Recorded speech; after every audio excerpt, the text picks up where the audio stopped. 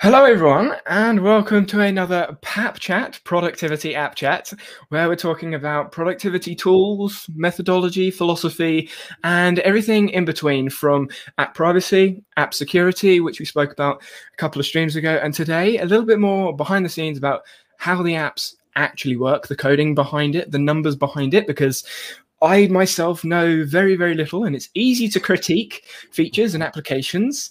But as a developer, you can think, I spent a year making this, stop moaning. So I've brought on Mike today, who understands coding way better than me. And I will let Mike introduce himself a little bit now. So Mike, over to you.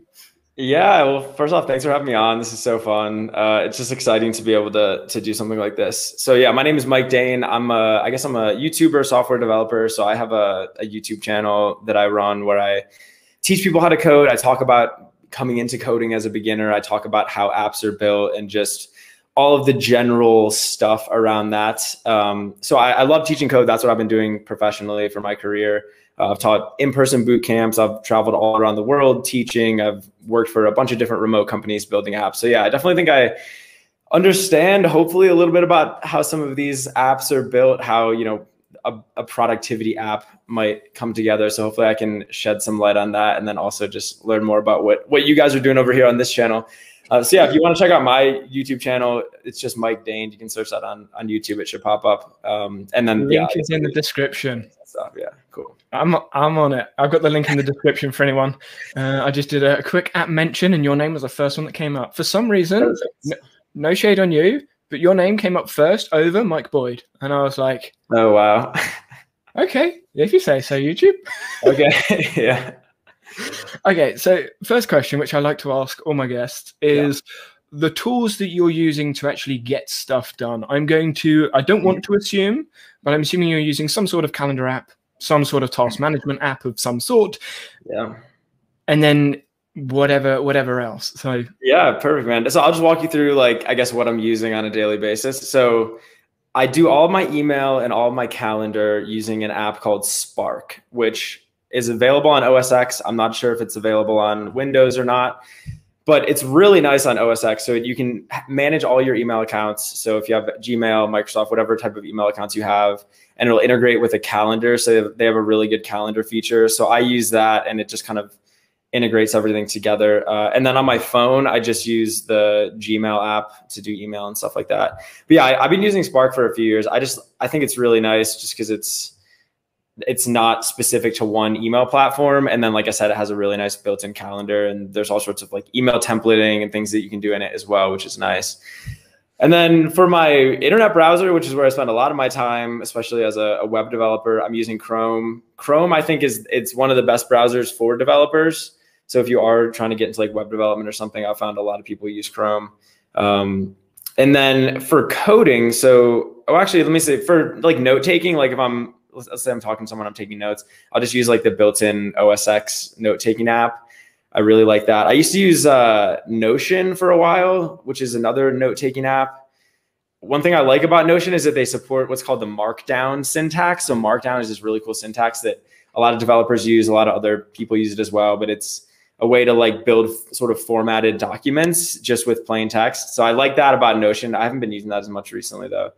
And then for all the coding that I do, I use a special code editor. So there's when you write code, you can write it in just a normal text editor, that's fine. But a lot of developers, actually most developers, will use something called an IDE, which is an integrated development environment. So I use one which is called VS Code, which is pretty popular. And so I'm just running that on my Mac as well. But I think those are probably the three main apps that I use: the email one, Chrome, and then this Visual Studio Code app as well.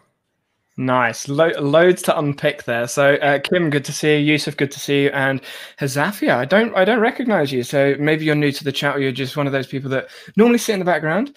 I know a lot of people watch on the replay as well. So Notion, I'm fairly familiar with Notion, as you've probably seen with my channel. Yeah, you have a bunch of videos on it. Yeah, actually, I think I was watching one of your videos when I was trying to figure out how to, just getting into Notion. Yeah, it's funny. Yeah, so I'm familiar with Notion. And Markdown is probably my window into coding. It's the first thing I sort of learned in what I would class as the coding realm. I guess you could say Excel formulas is sort of coding. But yeah, I mean, so Markdown is very similar to a computer programming technology. We call it a markup language, which is called HTML. So HTML, it's a markup language which we use to describe the user interface and the different elements that are on a web page. It's very, very basic. This is like one of the oldest web technologies. But Markdown was originally created so that you could write HTML without actually having to know it. So HTML has this, we call it like an XML-like syntax. So it's this very like sort of coder syntax. There's like less than, greater than signs and everything in it. But then you can use Markdown to generate HTML pages just using plain text. So actually, if you're not into coding at all and you want to, have a little foray into doing something like that, Markdown's a good thing to learn because it's just super useful. Yeah, I've watched a couple of your older videos on HTML because I was like, that's probably the easiest one to dive into to start with because it's so similar to Markdown. So went through that one quite quickly. Yeah, and you'll learn all the main HTML concepts. Well, maybe not all of them, but you'll learn a lot of the HTML concepts with Markdown. So it's a nice entryway into learning HTML. Yeah, I did notice a lot of crossover. Yeah. Okay, so you mentioned your calendar app. Mm-hmm. Do you use your calendar as your main task manager, your to-do list type thing, or do you have a paper? Dude, I have had such a weird like history with to-do apps. It's actually funny because when you're teaching coding, a lot of times people will teach like build a to-do list app. So I've built like to-do list apps like so many times, like the most basic version of it. So yeah, especially because I do a lot of consulting, like contracting work. So I have a lot of meetings and things that I need to keep track of. And so, yeah, I will generally use that for anything that I have where I have to remember it and I need to get reminded of it. So like a good example, like last year I was living in Sydney for like 7 months and this is like during coronavirus. So I had a full-time job in Sydney and then I was doing like 2 like contracting jobs. So, and they were like, half of them were in the United States, half of them were in Australia. So it was like, I'd wake up at like 5 a.m. I'd have a meeting and then like an hour later I have another meeting. And then like, I have this other thing at like 3. So like, yeah, I use the calendar app just like to organize all of that. But then I guess as far as like day-to-day stuff goes, I generally don't have like a to-do where I'm like tracking, like, here's all the tasks. And then I like check them off. I've tried to do that. I just don't think it fits with my like productivity style. That's it's so funny that you say that. Well, funny, ironic is most other people that have come on they use a litany of apps. They've used loads of apps, or they use this one or that one, and it's normally a this v this, and you're just like, nah, forget it. Yeah, I'm more. I think for me, like I don't know. Whenever I think about like productivity or something like how do I manage all these things, I always like to think of it more in terms of like the system that you're using to do all that as opposed to the specific app. So I always think like, how should I be like organizing my day? How should I be organizing my tasks? Like, what's the best way to do that? And then I find an app that sort of follows that philosophy. I don't know. But I have found a lot of apps, like if I am doing something like that, I really like to be able to say like, here's my task. And then I want to be able to add notes to it. I want to be able to add images to it and all sorts of stuff like that. And I think for me, it's like, it's just so complicated. Like I like to just keep it simple and like not do anything like that. So I don't know. Yeah, makes sense. I assume you have a bit of paper then when you're writing your notes down and things. Yeah, I'll usually just like, if I am going to plan something out, I'll just open up a note in the morning and be like, here's all the things I want to do. And then just kind of hold it in my head as opposed to like having some app where I'm organizing all of it. Okay. Ahmed, good to see you. Kevin, also good to see you. So you said you explored Notion. Yeah. What were you using Notion for? Are you still using it? Yeah. So I originally was using Notion just as like a note-taking app, like I said, because a lot of times I would write notes and then I would want to format them in Markdown because to me, Markdown was the main thing. Like I think I was Googling like note-taking app that supports Markdown, just because when you learn Markdown, it is so easy to add in like tables, and you can add images, you can add links, you can add bullet points, you can add ordered lists, you can do all these different things in it. So for me, I was like, okay, I want to, I want to try to like organize my life and like keep track of like the things that I want to do and the goals that I want to have. It's actually funny. Like, so the last like 6 months I've been kind of just like trying to implement some sort of a productivity system in my life. Like, so what I wanted to do was have like different categories or different things that different goals I was trying to achieve or whatever, like exercising, working on my little business, like working, doing whatever. So I wanted to kind of have, just be able to like write down all that stuff and like keep track of it. And I thought Notion would be a really good way to do that because it like supported Markdown. You can do all sorts of linking. You can have like data tables and templates and everything. And so I actually did end up like setting up this whole sort of like life framework thing where I had like, here's all my goals and like, here's, check marks and like things that I want to do this week or next week or whatever. But then I just like didn't keep up with it. And I don't know, it just didn't work for me, So yeah, I think that was why I used Notion, but I did get it really into like the templates and like, adding like custom fields. Actually, if you can learn all that Notion stuff, it's not that dissimilar to like software engineering because you're just like really what we do in software engineering is we're just organizing and keeping track of data. And I found in Notion, like you're just doing that at a more like what we'd say abstract level. So it's like, you're not as exposed to like the low level code, but it's a lot of the same concepts, ironically. That's what I found. So I would say I'm quite proficient with Notion, having used it for about 3 years, and I'm looking into the coding behind the scenes, and it's completely different language, but a lot of the high level thinking it's very, very similar. So yeah, I'm going to go a little bit sideways here. So are you familiar with Tiago Forte's work? No, I don't think so. So Tiago Forte is a productivity individual, has a whole course about building a second brain. You can go research him in your own time. There's loads of stuff I could say about it. But essentially, he has this framework called PARA: projects, areas, resources, and archives. And areas is what you were sort of categorizing different things, tasks and projects and stuff. Right. So that might be something to look at just in general. Yeah. And it's funny that you say you were looking for an application with Markdown, right? Are you familiar with Obsidian or Rome? No, I don't think so. Okay, so Rome is paid, and Rome is bidirectional linked, unlinked references, network thought. There's a graph view, and there's other stuff. It's paid, and it's based on the browser. Right. Obsidian, I think, would be a really interesting application for you to dive into because it's literally Markdown files stored locally. Markdown files. It's still got the backlinks, unlinked references, and people build external plugins that you can throw in, throw on. And that's kind of where I'm actually learning to code right now. I'm just picking apart other people's plugins. Right. What are the plugins written in? JavaScript. Brian, who's just joined chat, I spoke with him a couple of days ago. Obsidian is life. He's been using Obsidian way longer than me. But yeah, I believe JavaScript, JS. Yeah. JS is the file that shows up in Visual Studio Code. So yeah, JavaScript. Oh, you're using a little VS Code too. I opened it up today and started learning a little bit today. So TypeScript is TypeScript. Yeah, absolutely, man. I love TypeScript. TypeScript's the best. There you go. So I spoke with Brian a couple of days ago. The live stream's on the channel, so maybe if you sort of after this, I don't know, have a look at the live, see what we spoke about and go through, and then obviously head over to his channel because he's got loads more on Obsidian than I do because I'm new to the app.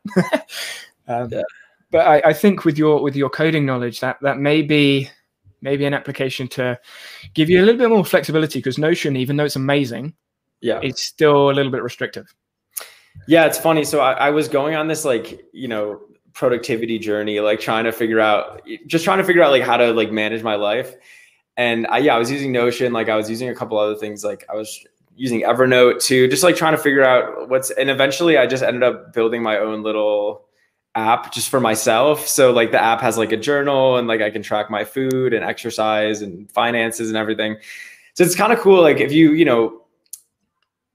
like when you can use something like Notion, which I think is really good because it works at a high level. And if you learn how to configure it the right way, then, it can be really productive. But at the same time, you can also, if you learn how to code, then you can just go in and build your own custom tools, which is, it's kind of empowering as well. And ironically, I don't even really use the app that much anymore, but just found that that whole thing just like doesn't really work for me. But it was kind of fun to just build it and yeah, go on that, like building a productivity app, right? I guess that was kind of what I did, which was kind of fun.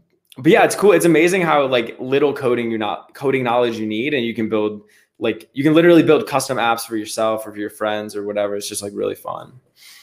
Yeah, that's actually, so what Yusuf has just mentioned, I think Obsidian is the most suitable app for developers if it even has a Vim mode, which I didn't even realize what Vim was until Brian mentioned it. So yeah, Vim is this, like, for people who don't know, Vim's this like ancient text editor that is pretty much running on every like operating system in the world, or so there's some version of Vim. So yeah, it's like, but if you see like hackers in, you know, movies and they're just like typing out, they're not using the mouse at all, they're using Vim. It's kind of fun.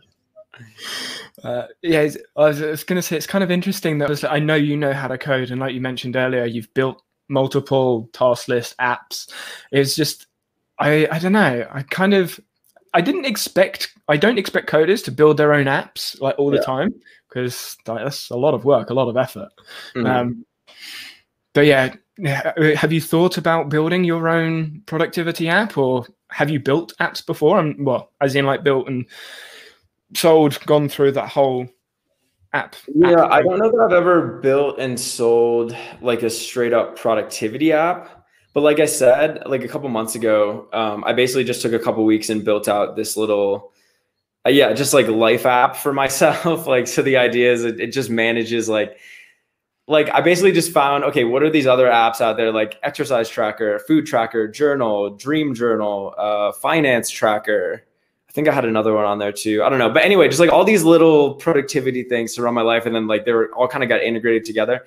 Maybe I should like open source the app. It's kind of cool. Like it works. But I think, yeah, it is interesting because personally, I think within 10 or 15 years, I don't think a lot of people are going to be writing code anymore. I think that platforms like Notion or Obsidian, like you guys are talking about, or there's other big platform, which is called Webflow. Like there's basically going to be a bunch of these tools that allow you to build apps and websites and mobile apps, whatever, games, without having to write any code. I think that the era of the developer having to go in there and like, you know, code in the same thing a million times is going to come to an end. So yeah, I mean, I embrace all that stuff, like those productivity, like general purpose kind of, you know, apps where you can customize them a lot. I think that's the future. Yeah, I've heard of the applications you've mentioned. I have a vault in Obsidian, which is basically just where you store your documents, and I've got about 900 different applications in there doing a variety of different things. A lot of them no-code builders or websites like Webflow or WordPress, Squarespace, etc. So you don't need to see the muddy, dirty code behind it all. Yeah, exactly. Because most of the time, if you're building an app, it's like, it's so simple. There's just, you have data somewhere, and then you need to display that data to the user, and then the user needs to be able to modify that data. That's like 90% of what we do as software engineers. It's just that there's 10,000 ways you can do that with all the different programming languages and everything. So I do think there needs to be like more of a standard or more of an easy way to do that. And which is where I think a lot of these apps, like I was playing around with, this is like a year ago at this point, but I was playing around with Wix. I don't know if you've ever heard of Wix. Wix is like one of those like Squarespace, WordPress competitors. But man, they have some like seriously awesome developer tools in there. Like you can, I mean, it's a little shaky, but like you can go in there and you can modify and like change everything about the code of the website. So I think these tools are just getting so much more powerful. Like, yeah, the idea that you got to go in and learn TypeScript is like, I think it'll be kind of outdated in like 15 years. Yeah, I mean, you can put up a website on literally anything. You could go, I mean, WordPress is probably the most difficult.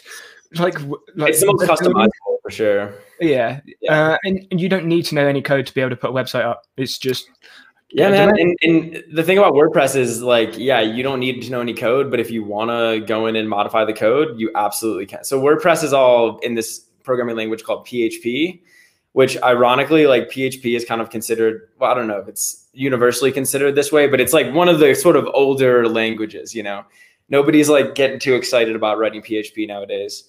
And yet it run PHP, like I think WordPress is like, I actually don't know this statistic, but it's like over 50% of the websites on the internet are like using WordPress, or it was like that at some point. And then like Facebook uses PHP, which is the same language as WordPress. So it's like there's this one programming language, PHP, which like no one wants to write code in, and it runs like literally over half the internet. It's crazy. Yeah, but the last time I saw the stat with WordPress, it was at 68%, but I know that was a couple of years ago. And with Squarespace, dude, I was thinking like 50. That's crazy. I know Squarespace is pushing their ads. So over 60% of the websites online right now are running from WordPress. Like that's crazy. You know what I mean? And then everyone wants their own custom site, which they could probably build with WordPress anyway. So yeah, dude, I think once again, man, 15, 20 years from now, I don't think we're going to be writing too much code. I really don't. No, is that a good thing or a bad thing?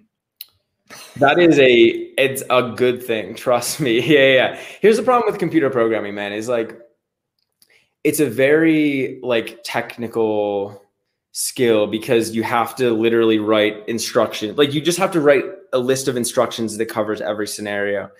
And the main problem with people getting into it is there's this massive learning curve, right? So you can learn how to code in probably like 10 hours if you really want to. You'll know the basics, you'll understand how it works. But to actually be able to build like an application or a system that is like secure, that's scalable, that is, you know, fast, to build an application that's maintainable by other developers and that's well written, that's something that takes years and years to learn how to do. And it just comes from experience.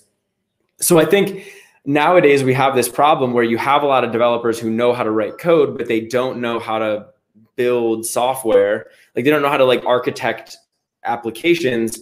And so you end up just having these applications that suck, right? So I think one thing we absolutely need in this, like the computer programming industry, is standards. We need a standard way of doing things because it's just kind of like the Wild West right now. So yeah, I think getting rid of the need to write all this code will just make everything better because then it's more standardized. And then I don't know, I think it'll just be a lot better.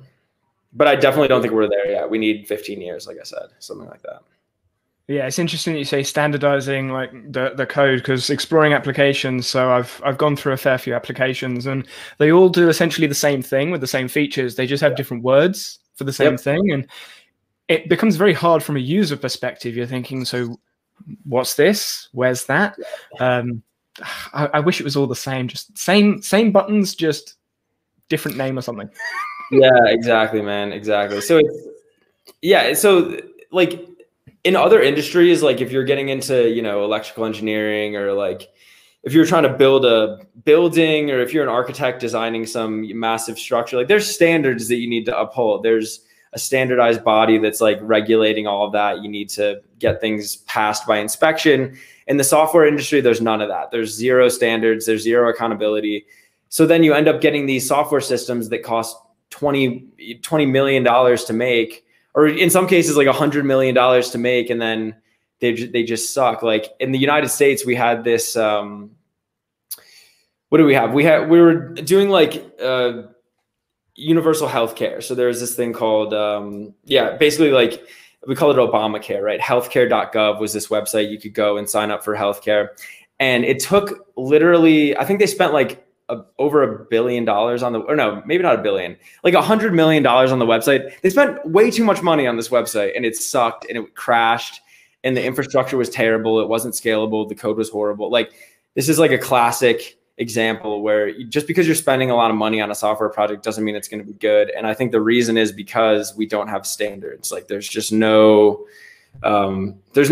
standards for building these things. So the sooner we can get off of that, the better, because it's a disaster. Yes. So Andy asked a question earlier in chat. Can you show your app which you have developed? I don't know whether you're open. Yeah, I have it on my phone. I can show it real quick. Yeah, go for it.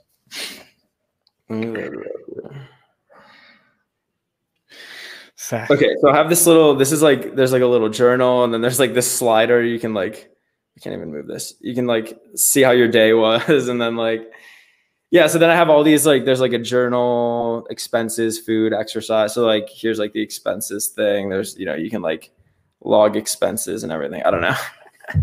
But yeah, maybe I'll open source the code so other people can use it. It could be kind of fun. But I think it's actually, that's again, one of the cool things about when you learn how to code is you can just build little tools for yourself. Like I'm always writing little scripts to like do stuff, you know, that I just don't want to do, or to be able to keep track of stuff. And it's actually not that difficult if you know what you're doing. So do you use Alfred Text Expander, AutoHotkey, something equivalent of for shortcuts? No, I would just use something like Python, which is another programming language, or something. There's another one called Node.js. Yeah. So you just use like these programming languages. There's like, I've used like AutoHotkeys and stuff like that before, which are good, but the problem is they're not as like customizable. You know, so you're kind of limited to what they give you. So if you use a programming language like Python or JavaScript, then you can have more control over that. But again, it's, you know, you have to know what you're doing. Yeah. Yeah, nice. Because I use AutoHotkey at the moment. So, well, okay. Actually, I used to use that for when I used to make videos like a few years ago, like computer programming tutorials. I used AutoHotkey. So I mapped, like, I forget what the keys were exactly, but it might have been like Option Shift 1 or something would zoom in, and then Option Shift 2 would zoom out. So I could like easily zoom in on stuff and zoom out. Yeah, it's funny because using, like, we're talking about, you know, productivity apps and stuff, like using something like AutoHotkey, it's amazing how much you can customize. Like a lot of people are, you know, they're upset because their operating system, Windows, Mac, whatever, doesn't have this one feature. It's like, you can add that feature in very easily. You don't need to know how to code. You could use something like AutoHotkey, which is kind of fun. Yeah. I'm using it at the moment to do a lot of, obviously, a load of shortcuts and hotkeys and things. But yeah, if/when I learn how to code it, it's going to make life so much easier. Dude, you know what's a cool app, since we're talking about productivity apps? Have you ever heard of Zapier? Mm-hmm. Yeah, so I don't know if you've used it much, but I have used it in different points in my life.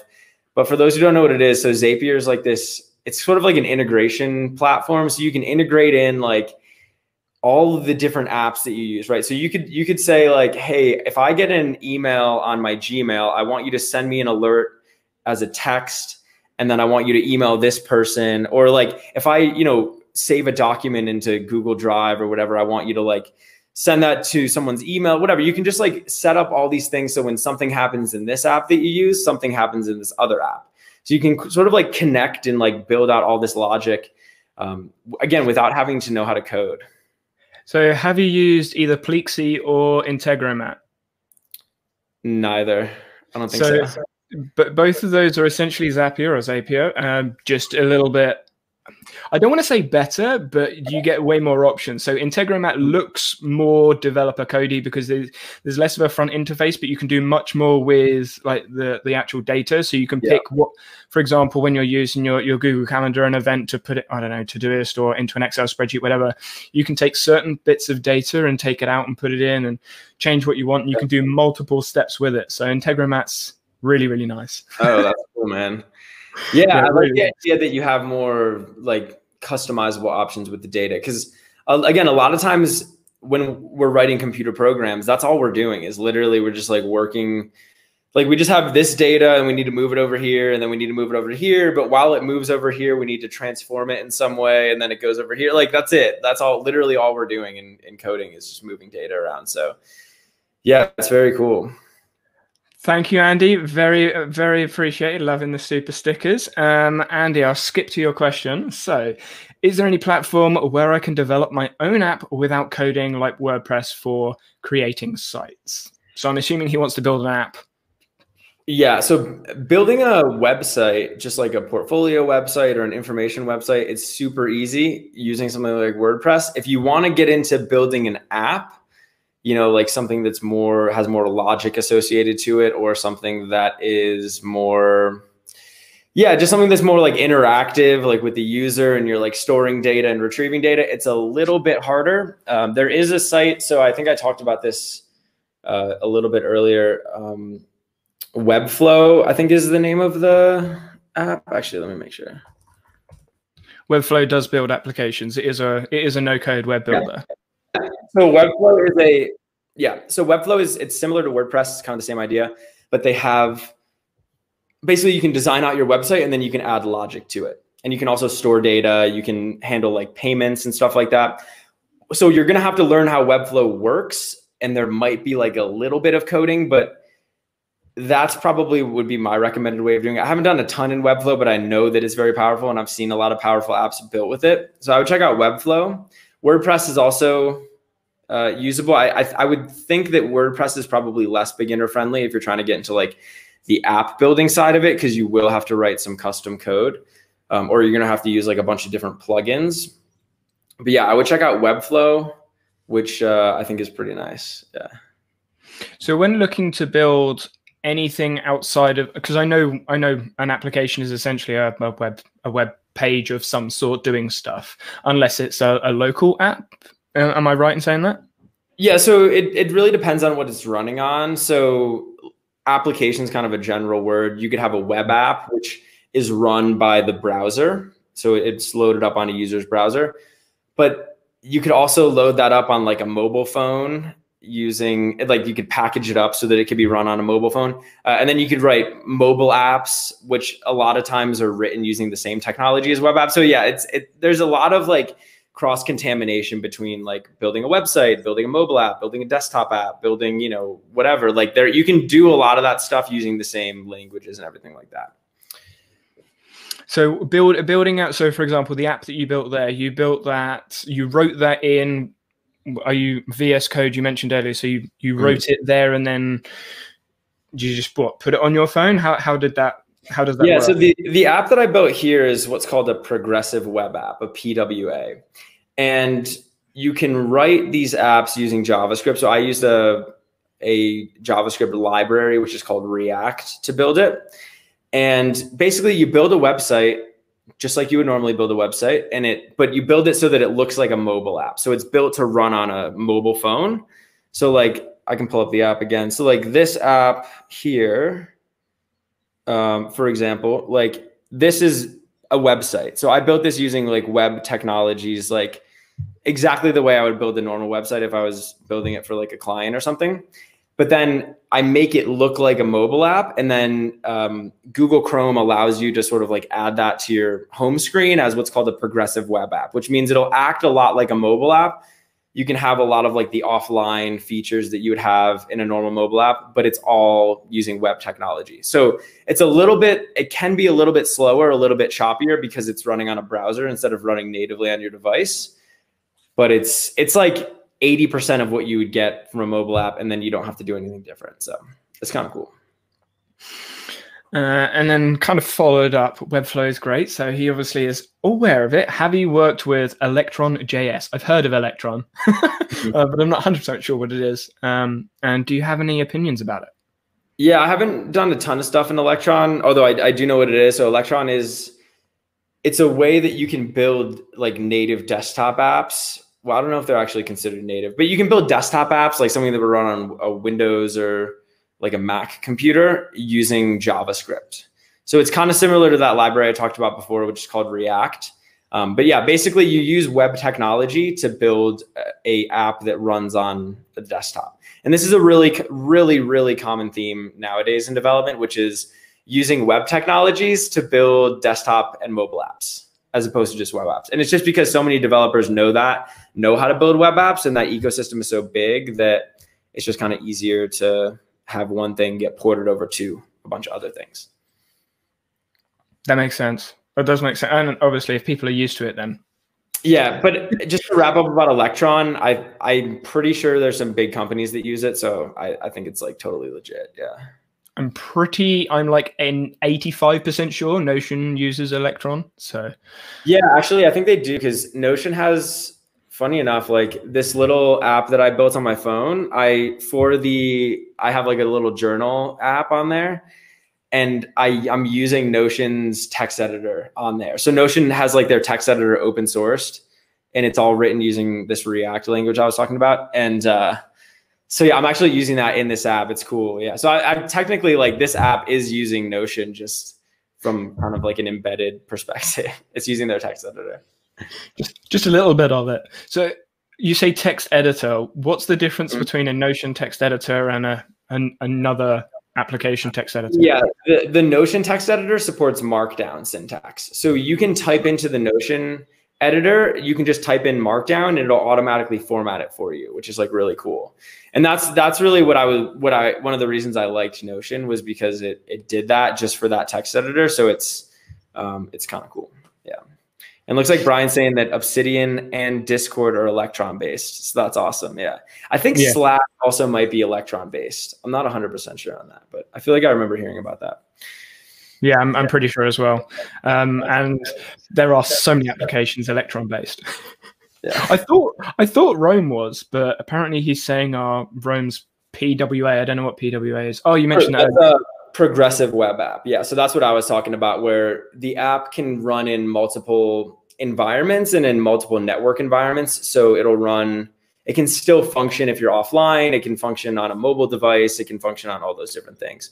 And so like when we're talking about things like Electron or the PWA, it's more of a kind of a thin wrapper around your like existing web app that allows you to port it over. So it's not really like, it's not too involved in like the actual development of it. You're just using those like web technologies, and then those things kind of just like help to wrap it up and, port it over to some other environment. Right. Okay, that makes sense. Yeah. So okay. I'm trying to like get the analogies in. I hope I'm not getting too technical here. It's hard to, it's hard to turn that off sometimes. I know. It's when I'm consuming the information, like that's my wallpaper, and I try and attach whatever it is I'm learning to something I already know. Space is the analogy I use. So I'm like trying to attach it so I don't forget it later on. I'm going to watch the stream back anyway, but it means when someone asks me a question about it, instead of me going, go watch 36 minutes into the live stream, I can actually like. Yeah, you have it in your head, of course, man. Learning and growing. I love it. Ah, yes. Oh, yeah. Always learning. Okay. Andy asked this question a while back. What languages? What languages do you use, essentially? For software development, a lot of it depends on what I'm teaching. So I teach a lot on my YouTube channel. So I've taught in pretty much every major language. But when I'm working professionally, like mostly I would be working in front-end web development, so JavaScript environments. That's kind of just like what I enjoy doing. I've also done a bunch of Python stuff, but yeah, I think probably my main languages are like JavaScript and Python. Yeah. Right. Esteban, I don't know. I'm going to guess JavaScript, but maybe I think Notion's built in JavaScript. Actually, I can look it up. They have a big GitHub. They have like GitHub is like this place where you can put code, but let me see. Yeah. Okay, looks like they have a lot in JavaScript, C++, Java, and Golang. Looks like most of it's JavaScript though. Yeah, I think it's just JavaScript. Right. So is that a public GitHub repository? Yeah. So if people, I think this is it. Yeah, this is definitely it. I'll put a link in the, can I post a comment? You should be able to. I'm not sure whether a link would work. Anyway, but yeah, if you just type in Notion GitHub, like it'll pop up. But yeah, that's just like, so they actually have a lot of open source code. Like I said, I used one of their open source. Open source just means like the code is free and available to anyone. So anyone can use it, but it's kind of cool. Yeah, it's cool when companies do that, when they open source all their stuff. It's nice. Yeah, the Notion enhancer. I'm not sure how many people work on the Notion enhancer. I know there's one main person that works with it, but that's an add-on to Notion. And I know people have asked for that to be developed. And it's one of those things. So Obsidian, like I mentioned earlier, you have third-party individuals building plugins to go onto the app, and Notion Enhancer is the main one for Notion. When it comes to that and adding things on without having access to the main code, when updates happen, things can break. Mm-hmm. Is that because of the way something happens with the plugin that like they change in the update, or why is there normally that friction? Yeah, it probably has to do with like, so you have this plugin, which is sort of hooking into or like using the code that like the main Notion code. So then if this code changes and this plugin doesn't update itself to kind of respond to that, then the plugin would break. I'm guessing that's what's happening. That's normally what happens in like plugin systems, but that's kind of on the plugin developer. So a lot of times you'll have plugins for different things, like VS Code has plugins, Notion has plugins, and you'll have a plugin that's sort of, we call it deprecated or like not unsupported, which basically means the developers aren't going to keep updating it to keep matching the changes that happen in the main code base. So like whenever the Notion team changes their code in some way, if the plugin doesn't adapt to that, then it stops working. So that's why these plugins need to be maintained. And a lot of times the plugins will be open source, like I'm saying, which means the code is available for free, and then anybody can come in and update it if they want. So it's kind of an interesting process. Yeah. So when you see this plugin works from this version onwards, I'm assuming that's just assuming the developer doesn't change the whatever bit that they're using onwards. Yeah, we have this concept in software engineering called semantic versioning, which is basically just how we version things in our apps. You'll see an app which has, it's like version 2.5.7 or something. So anytime that you have what's called a breaking change, that would be basically a change that would break those plugins. That would be a new version number. So they would go from like version 2 point whatever to 3.0.0. And generally those updates don't happen as often. So it might be like maybe a couple times a year, but unless something like that happens, then generally the plugins probably won't break. And that's called, like I said, it's called semantic versioning. I like it, bringing in the terms. Like I can recognize all the numbers. I'm like, that number's bigger than that one. This one's newer. Basically, if the first number changes, then the plugins might start to break. Otherwise, they shouldn't break. Everything should be backwards compatible. So how does someone decide? Okay, we're going to change it from version 2 to version 3. What's that tick? Is that just a subjective, let's go to 3 now? Well, it's generally if you have what we call a major version change, which would be that first number.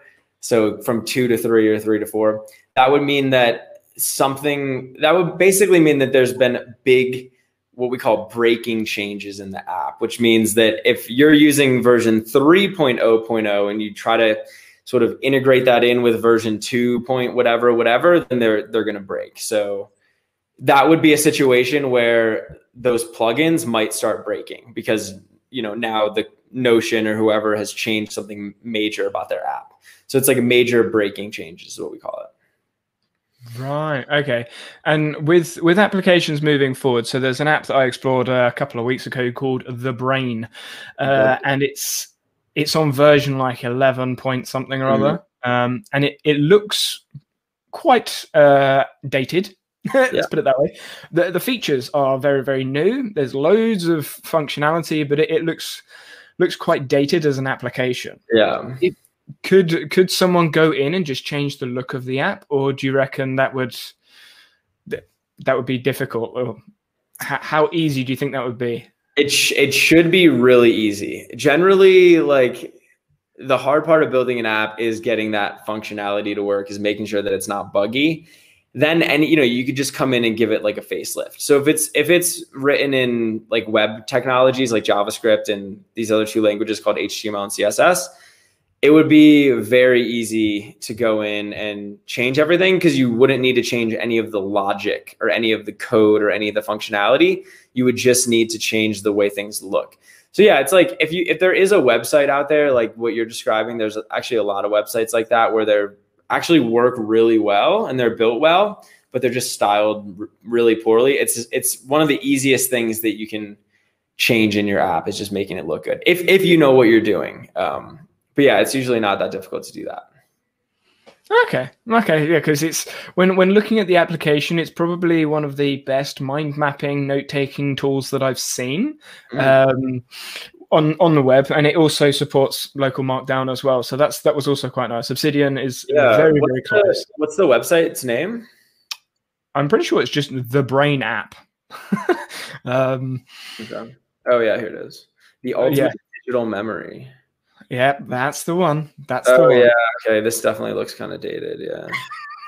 Yeah, I think it was made like 2002, something like that. They started talking about it in like 98. But the most recent beta update came out like a couple of months ago. But when Yeah. you actually look at the app, you think, when was this built? Right. Yeah, it looks like it was built in 2002. In 2002. Yes, like I say, it looks very dated, but the functionality, they've got backlinks, they've got unlinked references, they've got mapping, they've got all of the things you would want and that you see in all of the notions, the obsidians, the roams, ample note, rem note, insert whatever app. It just looks awful. Yeah, so I guess some of it depends on how the app's built, like how easy it is to restyle it. But so I guess it would depend. I don't want to say that it's like really easy. But yeah, generally like so building out like the way that something looks is a lot different than building out the functionality and the logic and the different, handling all the different error cases and everything in an app. So there really are you could almost break it into like two industries. Like if you're doing any sort of app development, there's the styling aspect of it, like the design and the user experience, like what's the user's experience like as they click through the app or whatever. And then there's just like, does the app work? Like, can we handle the user trying all these different things? And like, can we route the data correctly and all that? So yeah, it's interesting. But yeah, generally user interfaces are pretty easy to spruce up. That's certainly the vibe I'm getting from a lot of. I don't want to moan and rant and rave about beginner videos because they're just like 2-hour lectures or 10-minute videos that don't actually teach you anything. They're just talking about something, something. So it's from me anyway. Looking at YouTube's my main source of learning. Yeah. The YouTube videos are your videos are shorter, so they're much easier to consume. Mm-hmm. But a lot of the videos are really long.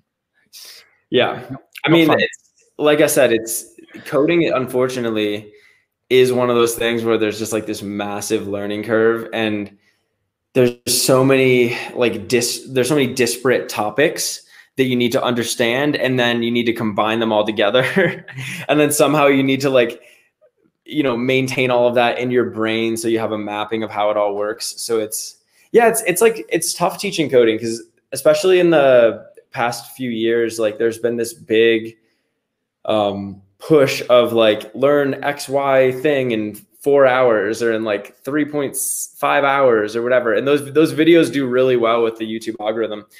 But at the same time, it's like, yeah, like just sitting down for 4 hours and like trying to learn how to code, it can make your brain hurt for sure.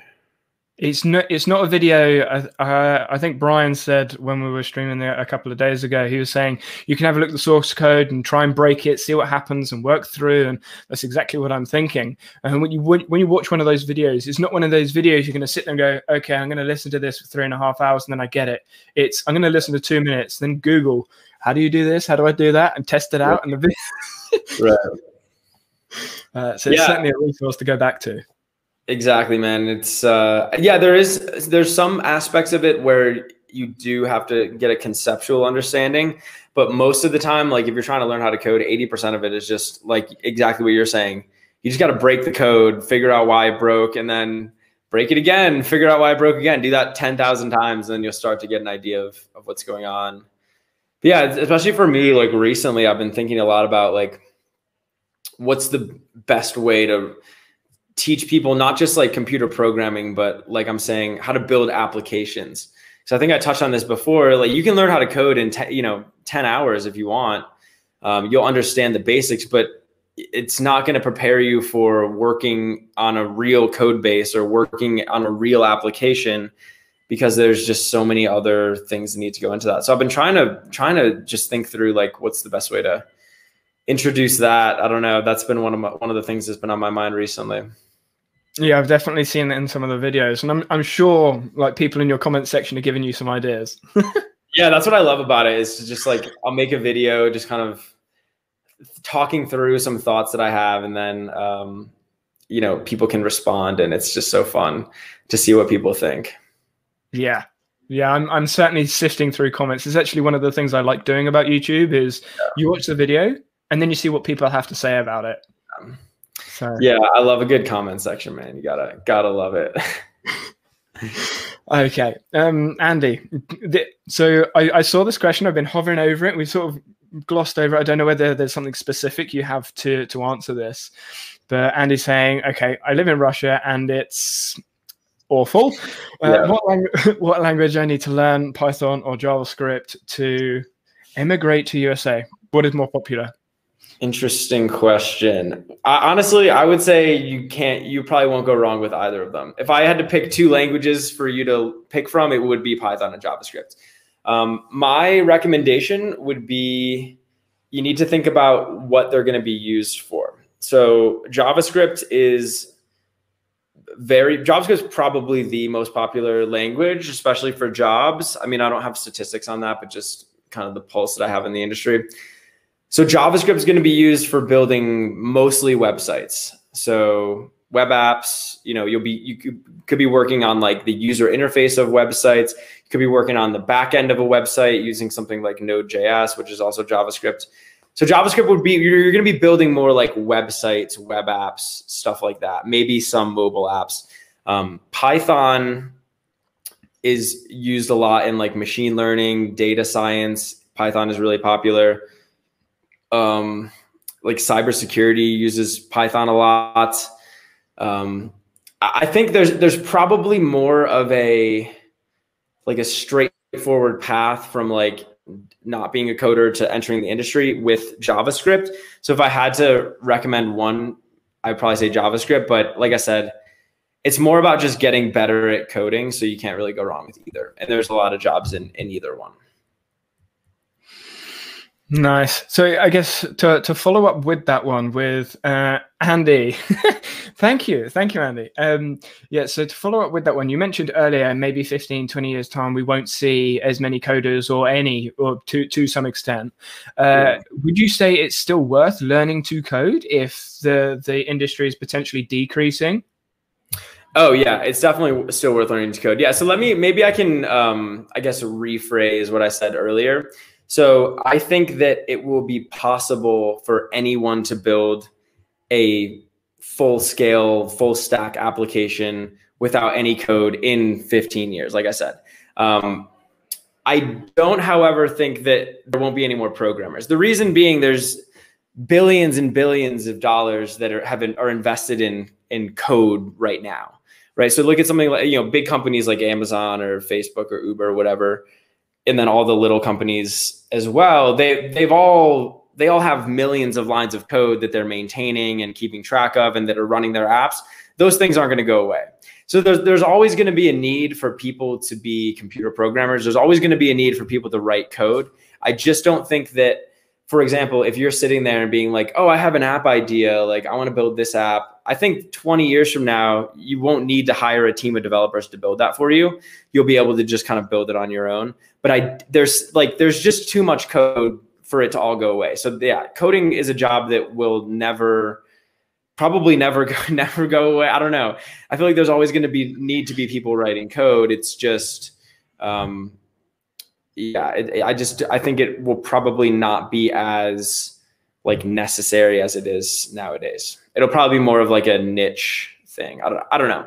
That's just like an idea that I have about it, but yeah. Yeah, so the way I think about it in my mind is when you go back in history and looking at the jobs and how human evolves, etc., you look at farming. Farming, there aren't that many farmers, but it used to be like everyone. Now there's not that many because it's just industrial and the rest of it. Do you reckon something similar is essentially going to happen to the coding industry? You'll have the main people, groups, companies, whatever that happens to be, that do the coding, and then maybe it's, who knows? Maybe it's one person fixing the robot that does the coding. Right. Yeah. So you maybe what you'd have is like you'd have a company like Notion, right, who has this really, or Webflow, like this other thing I was talking about. But they have like a set of tools that allow you to build, intelligent systems that allow you to build things that are smart and that, are basically applications. But then there's still going to be people who need to teach you how to use Notion. There's still going to need to be like, Notion experts who can help you to do that. And then there's still going to need to be people working on that Notion software. So it's like, all the way down, you know, there's going to need to be people who know what they're doing in these different things. There's still going to be jobs. It's just like, instead of you being a computer programmer, maybe you're like a Notion expert, and you're like, I have a friend right now who's like working in Salesforce, which is like it's like a low code platform. And she's like an expert in Salesforce. She's not a coder, but she's teaching people how to build apps and set up infrastructures in Salesforce.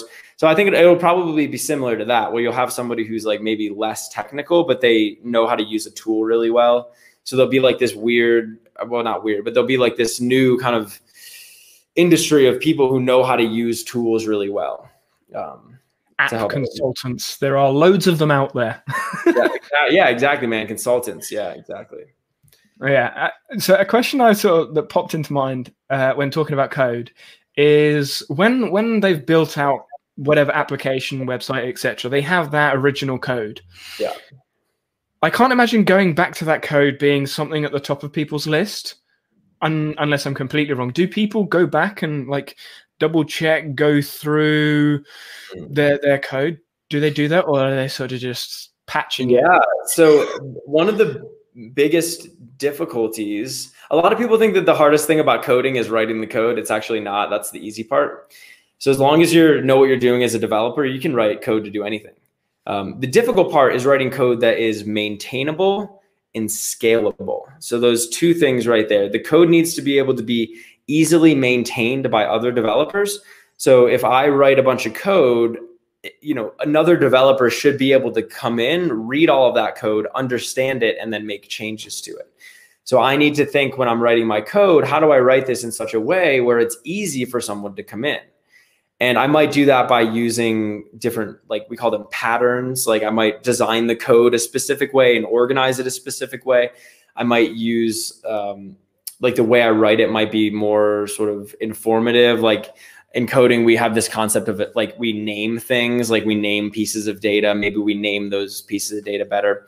And then the code base also needs to be scalable, which means we need to be able to add code onto it without breaking the existing code. So there is a whole like subsection of this industry that is just concerned with that process, which is making the code more maintainable and testable.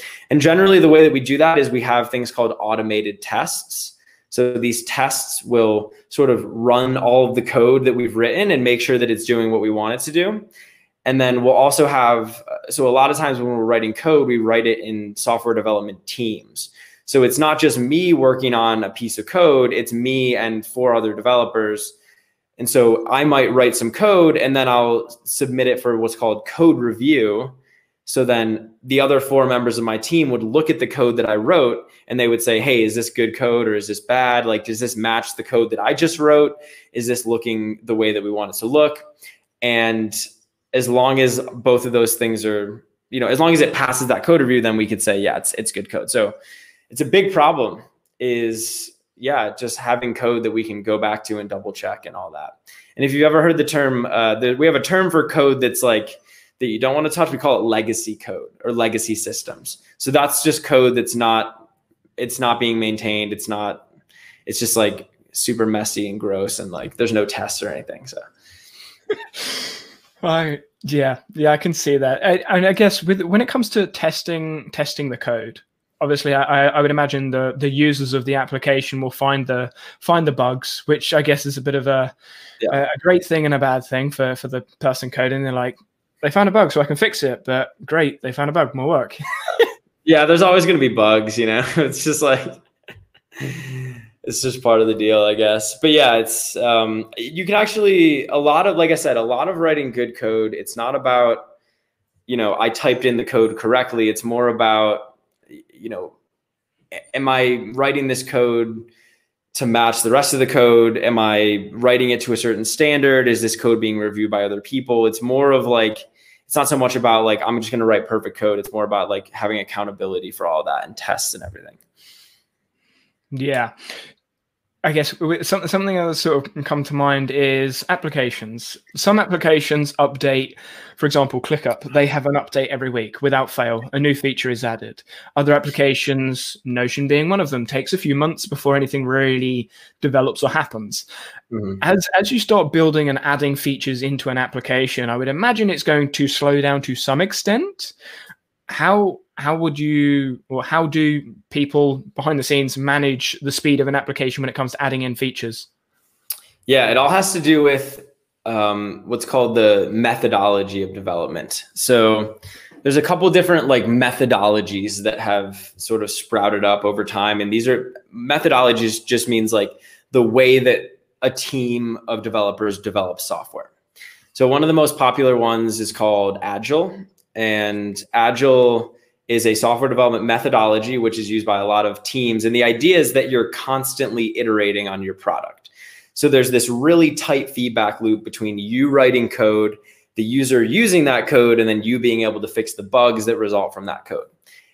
So traditionally, like when people were writing software, like back in the 20th century, they were using this methodology, which was called waterfall. And the idea is you'd take like 8 months and you would build out a piece of software, and then you'd test it, and then you'd, do all this other stuff, right? It would go through this big, long 1 year, 2 year process, whatever, where the user would never see it. And then finally they would release it to the user. So after a year of development and $20 million into, paying developers, now the user finally sees it. But what would happen is they'd spend 8 months developing something, and then the user would see it, and then the user would be like, well, this isn't what we wanted, or like, this isn't doing what we wanted to do, or it's been 8 months, now we need different features, whatever. So Agile just takes that, what we call the waterfall process, which is like 8 months of building, and then finally it gets down to the user, and sort of compressed it into 1, 2, or 3 or 4 week, what are called sprints. And so the idea is that instead of taking 8 months to develop the software, you'll take a week and you'll develop a new feature over that week, and then you'll release it to the user. So every week you're releasing new features to the user, or every week the user is seeing your new code, and then you can do bug fixes and everything. So it's like more of a tight feedback loop between the developers and the user. So if if an app is updating every week, or if they're updating every month, it just depends on how long their sort of development cycle is. And generally like 1 to 4 weeks is pretty common. Right. Okay. So sprinting, I'm fairly familiar with them all, but I don't know if everyone else is in chat.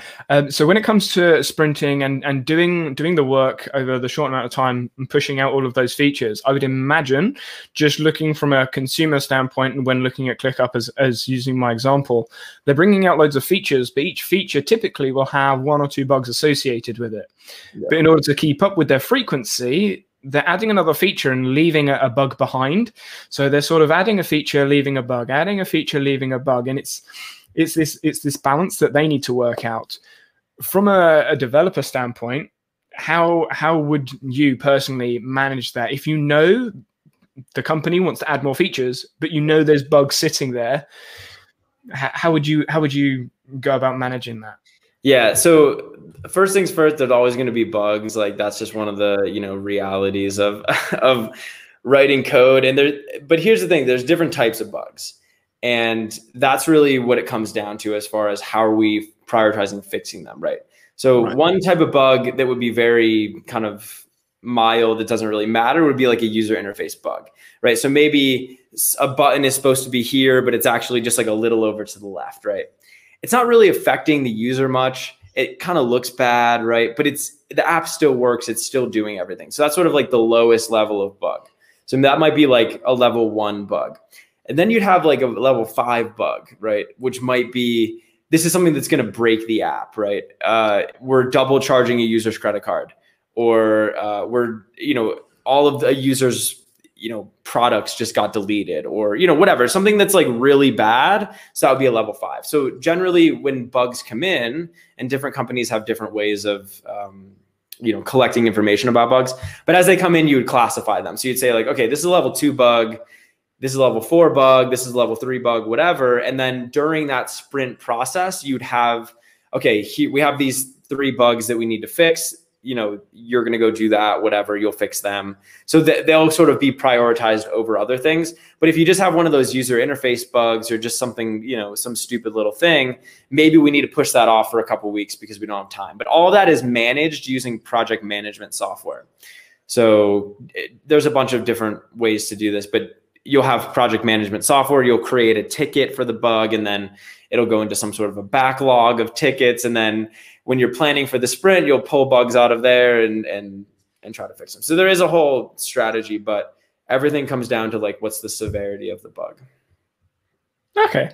So, I mean, I got a couple of things. One's completely arbitrary. Do you know why it's called a bug? I don't know 100%, but I'm pretty sure it goes back to the early days of computing where you would have, I guess it was like switchboards. I don't know. Basically, like whatever these like super primitive computers were, I think, or maybe it was like, I don't know. Anyway, it was like some sort of like old computing technology, but bugs would fly into it, and then like they try to plug in these like switches or something, and then the bug would get in the way. I don't know. So I think I'm pretty sure it goes back to something like that. So it goes back to like physical bugs, like getting into the hardware of the system, I think. But yeah. Oh, transistors. Yeah. So a moth got into the transistors of the computer. Yeah.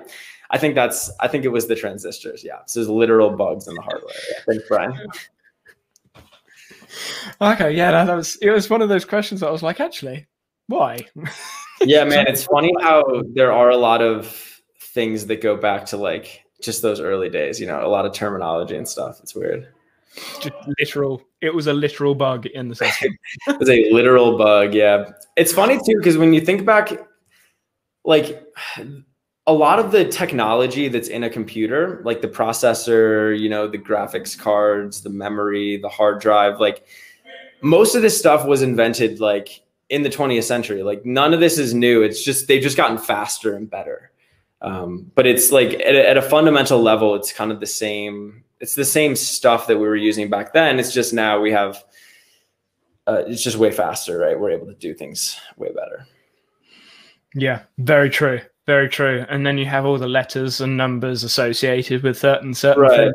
Like there hasn't been a whole lot of like massive breakthroughs in like general computing technology and like, in a while. It's just been more like iterative. A lot of these like big discoveries were made, back when all this stuff was first getting created.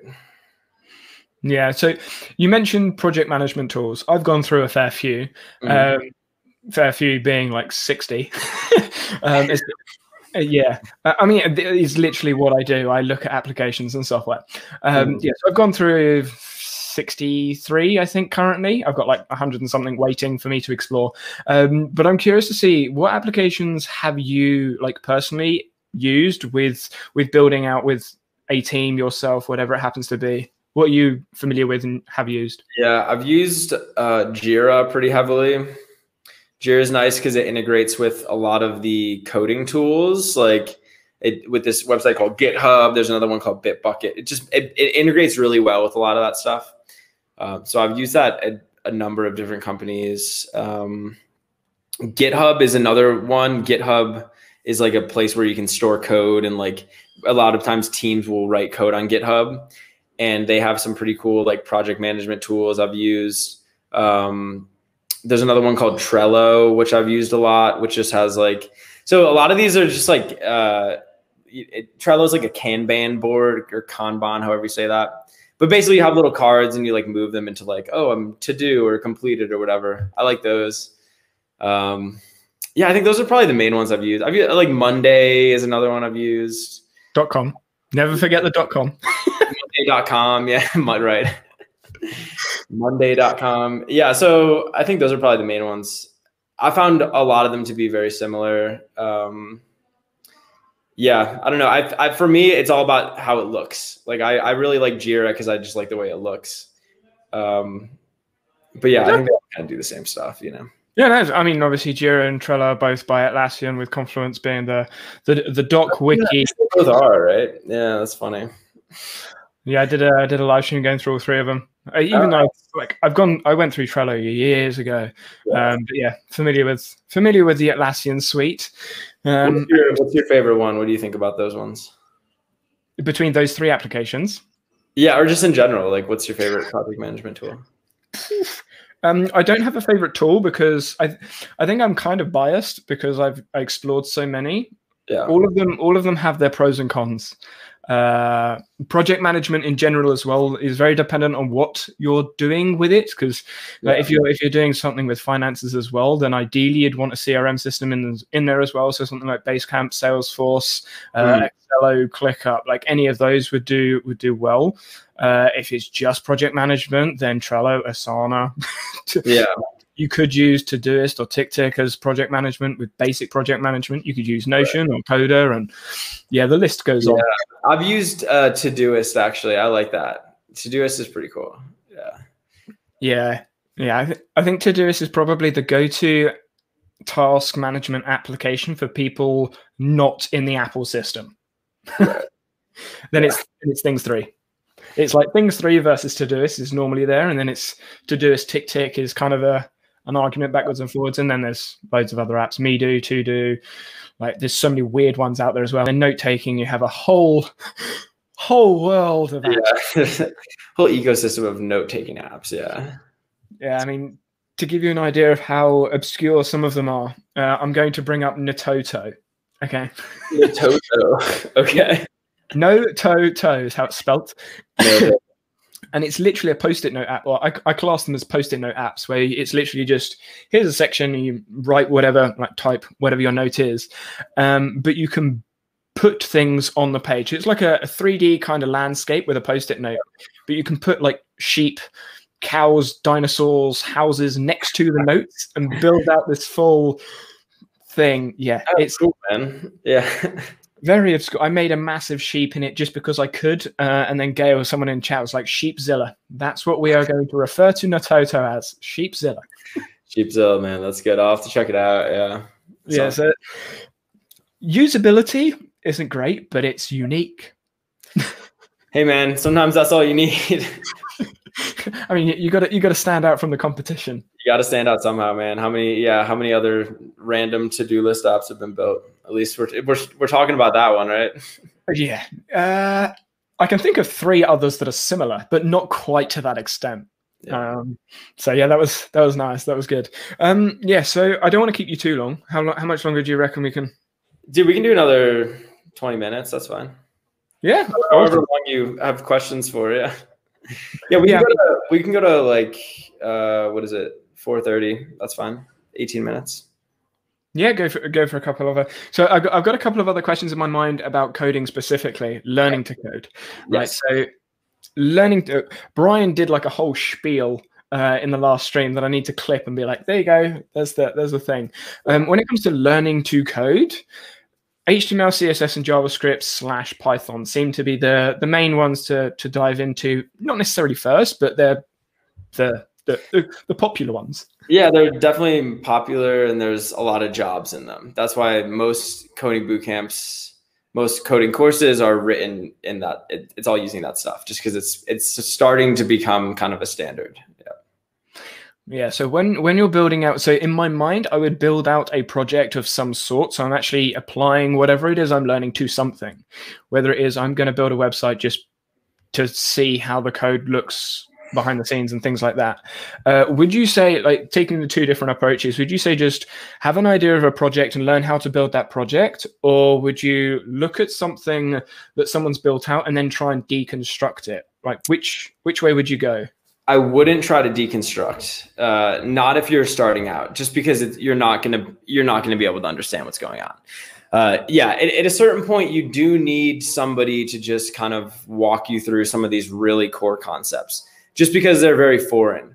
When you're coding, we need to start thinking like computer programmers. So you need to start thinking in the details, because coding is all about the details. It's like you need to specify every single instruction for the computer to carry out. So if you just look at someone's code and you try to deconstruct it, that's not going to be good. Unless you're like already sort of a senior level developer, more advanced developer, then you can do that. But just because the way that the person's writing that code, you don't know if they're writing it well. You don't know if they're, you don't know like what tools they're using to write it. There's just a lot of unknowns that, yeah, it would just be confusing. So my recommendation always is, if you're going to learn how to program, I would just start off, just learn the basics of coding. I have a bunch of videos on that. There's a bunch of videos on that online. Just learn the basic concepts. And then once you know the basic concepts, then I would say go try to build a project, like go try to build something. So either follow along with the tutorial where someone's walking you through a project, or just say, yeah, like, hey, I want to build this. Let me go figure out, let me just start Googling around and see how I can build it.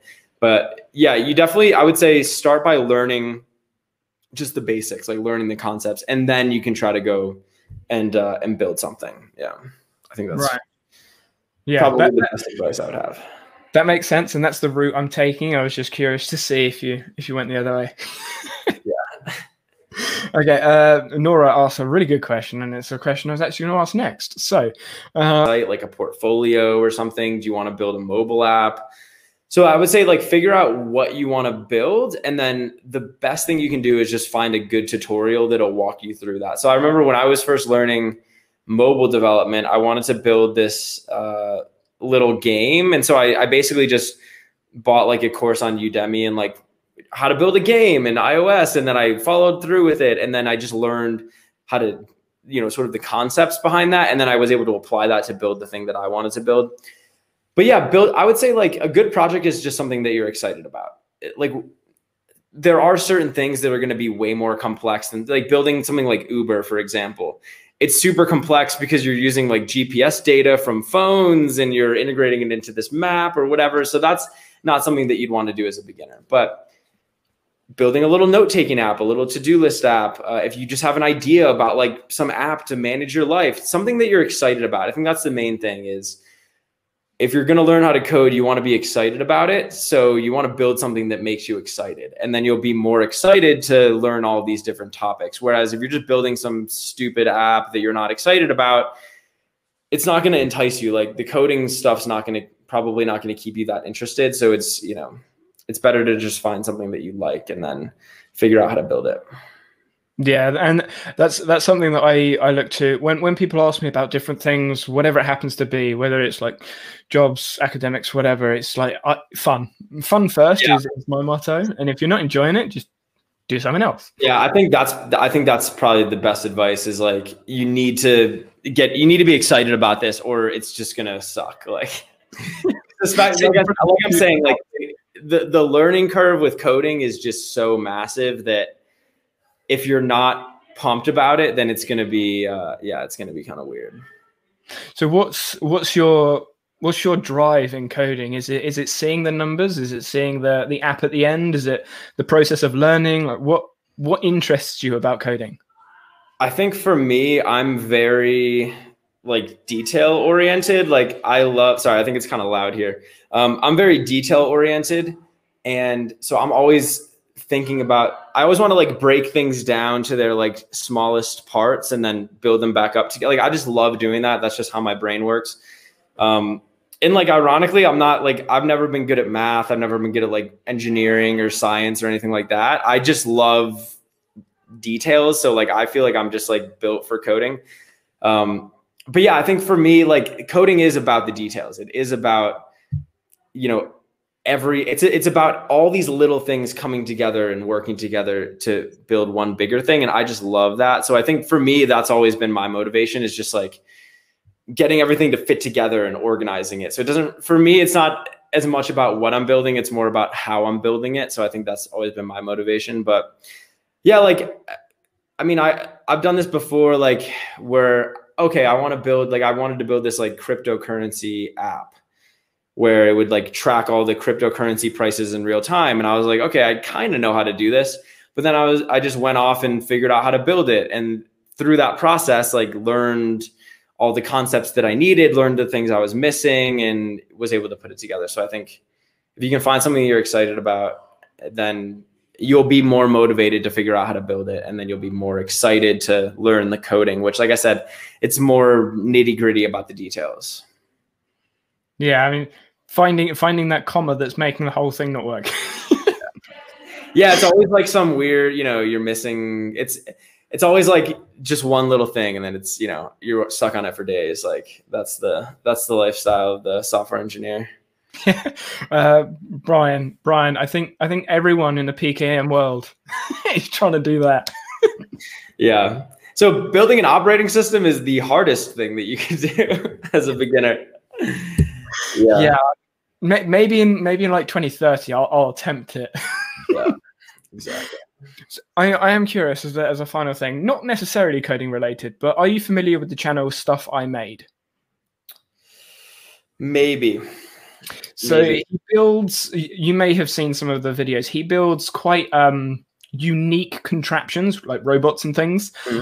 He built like a robot that cut his hair. He built a robot that like moved the basketball hoop so he never missed a shot, with cameras, programming, very odd. He posted a video today about a pool cue, which like it adjusts itself to always get the ball in, because he's got like a camera at the top of the table and all that sort of stuff. Obviously, loads of coding on behind the scenes, plus physics and actually building the stuff to make it work. Obviously, he has loads of fun.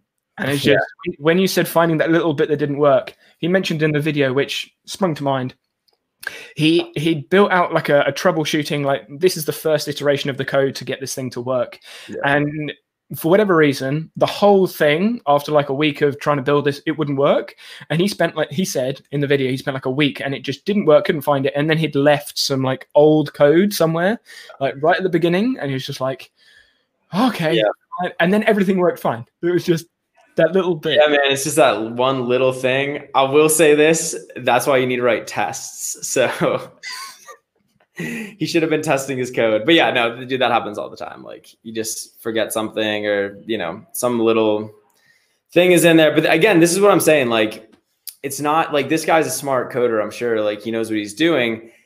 That's not the hard part. The hard part is, how do we maintain this code? How do we make it so that we're not spending a week, trying to fix something, which happens all the time. I'm not, this isn't like I do this all the time, but that this is the problem right there is with writing code. It's not about writing some algorithm or, writing some piece of logic. It's like, how do we maintain this thing? How do we keep it running? How do we make it so that when we have a problem, we're able to figure out what that problem is without spending a week on it, So it's a challenge, and it really is. It's tough. I think the majority of coding is troubleshooting and problem solving. Yeah, I always would tell my students, like, if it's 80% Googling, like if you can just learn how to Google really well, like I've spent hours and hours on Google just digging through forum posts and like article, just trying to find one little thing where I'm like, oh, that's what I needed, So if you can learn how to Google and fix bugs and troubleshoot and all of that, it's such a good skill to learn. Yeah. Awesome. Right, we're closing in on 1:30, so we'll call it there. I had a great time talking. Thank you for coming on. So fun. This is awesome, man. Yeah. It was great, and I'm sure there will be more conversations in the future, whether it's in the comment section of videos or whatever happens. Yeah, man, definitely, for sure. Is there anywhere you wanna point people other than your YouTube channel, which I have linked in the description for people that weren't here at that point? No, that's it, man. Yeah, I'll be posting on there. So if you want to hear more from me, then just head over there. Awesome. Right. Well, with that one, I will leave it there. I am streaming tomorrow. I'm talking with someone about RemNote because I went through RemNote and he's decided that I didn't do well enough. So he's going to come on and teach me how to use RemNote. So until then, everyone, I will see you tomorrow. And Mike, thanks for joining. Hey, thanks for having me, guys. Yeah. See ya. Bye, everyone.